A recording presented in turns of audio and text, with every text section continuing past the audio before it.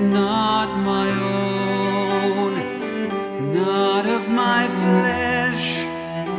Now, maybe one of the strongest cases to be made for adoption is the story of Joseph. Jesus was not his own flesh and blood. He was essentially a stepson, an adopted child. God chose Joseph to be a father to Jesus, even though Jesus wasn't his own flesh and blood. Joseph treated him as if he was. He was involved in his dedication, a very important Jewish ritual for children. He protected Jesus and his family when a crazy king decided to kill all the firstborn children. He took his family to the Passover, we read in the scriptures, leading them as a man of God. When Jesus went missing at the age of 12, him and Mary panicked hard and went looking for him everywhere. He took an interest in Jesus' life. He wasn't a cold, resentful stepfather. He was a loving, caring stepfather. How the world needs loving, caring men who treat everybody well. And consider this too, Joseph taught Jesus how to work. He didn't just leave Jesus to fend for himself. He taught him to become a carpenter or craftsman. Matthew, later in his gospel, in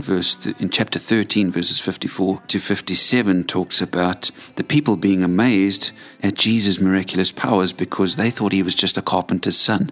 Notice that. They just thought that he was Joseph's son. Joseph was such a father to Jesus that's how he was known. Now, Joseph vanishes from the scriptures after Jesus is found in the temple at about 12 years old, which suggests that he probably died at some point between then and between Jesus starting his ministry at 30. It's quite likely, in fact, that Jesus would have taken over Joseph's workshop, his carpentry business.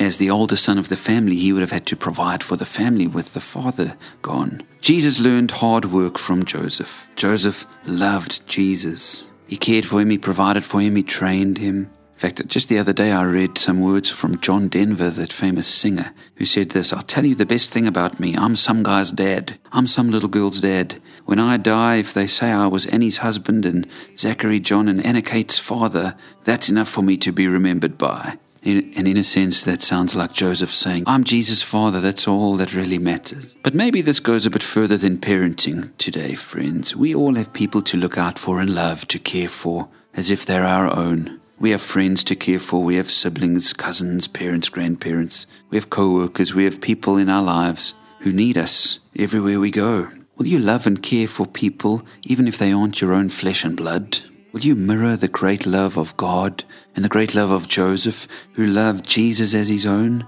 Will you find people who need your love and care for them? It might be somebody sitting right next to you this morning, or it might be a complete stranger in need that you encounter during your day. Whoever it is, love this Christmas. As Joseph reached out and loved with the love of God, won't you go and love people too this Christmas?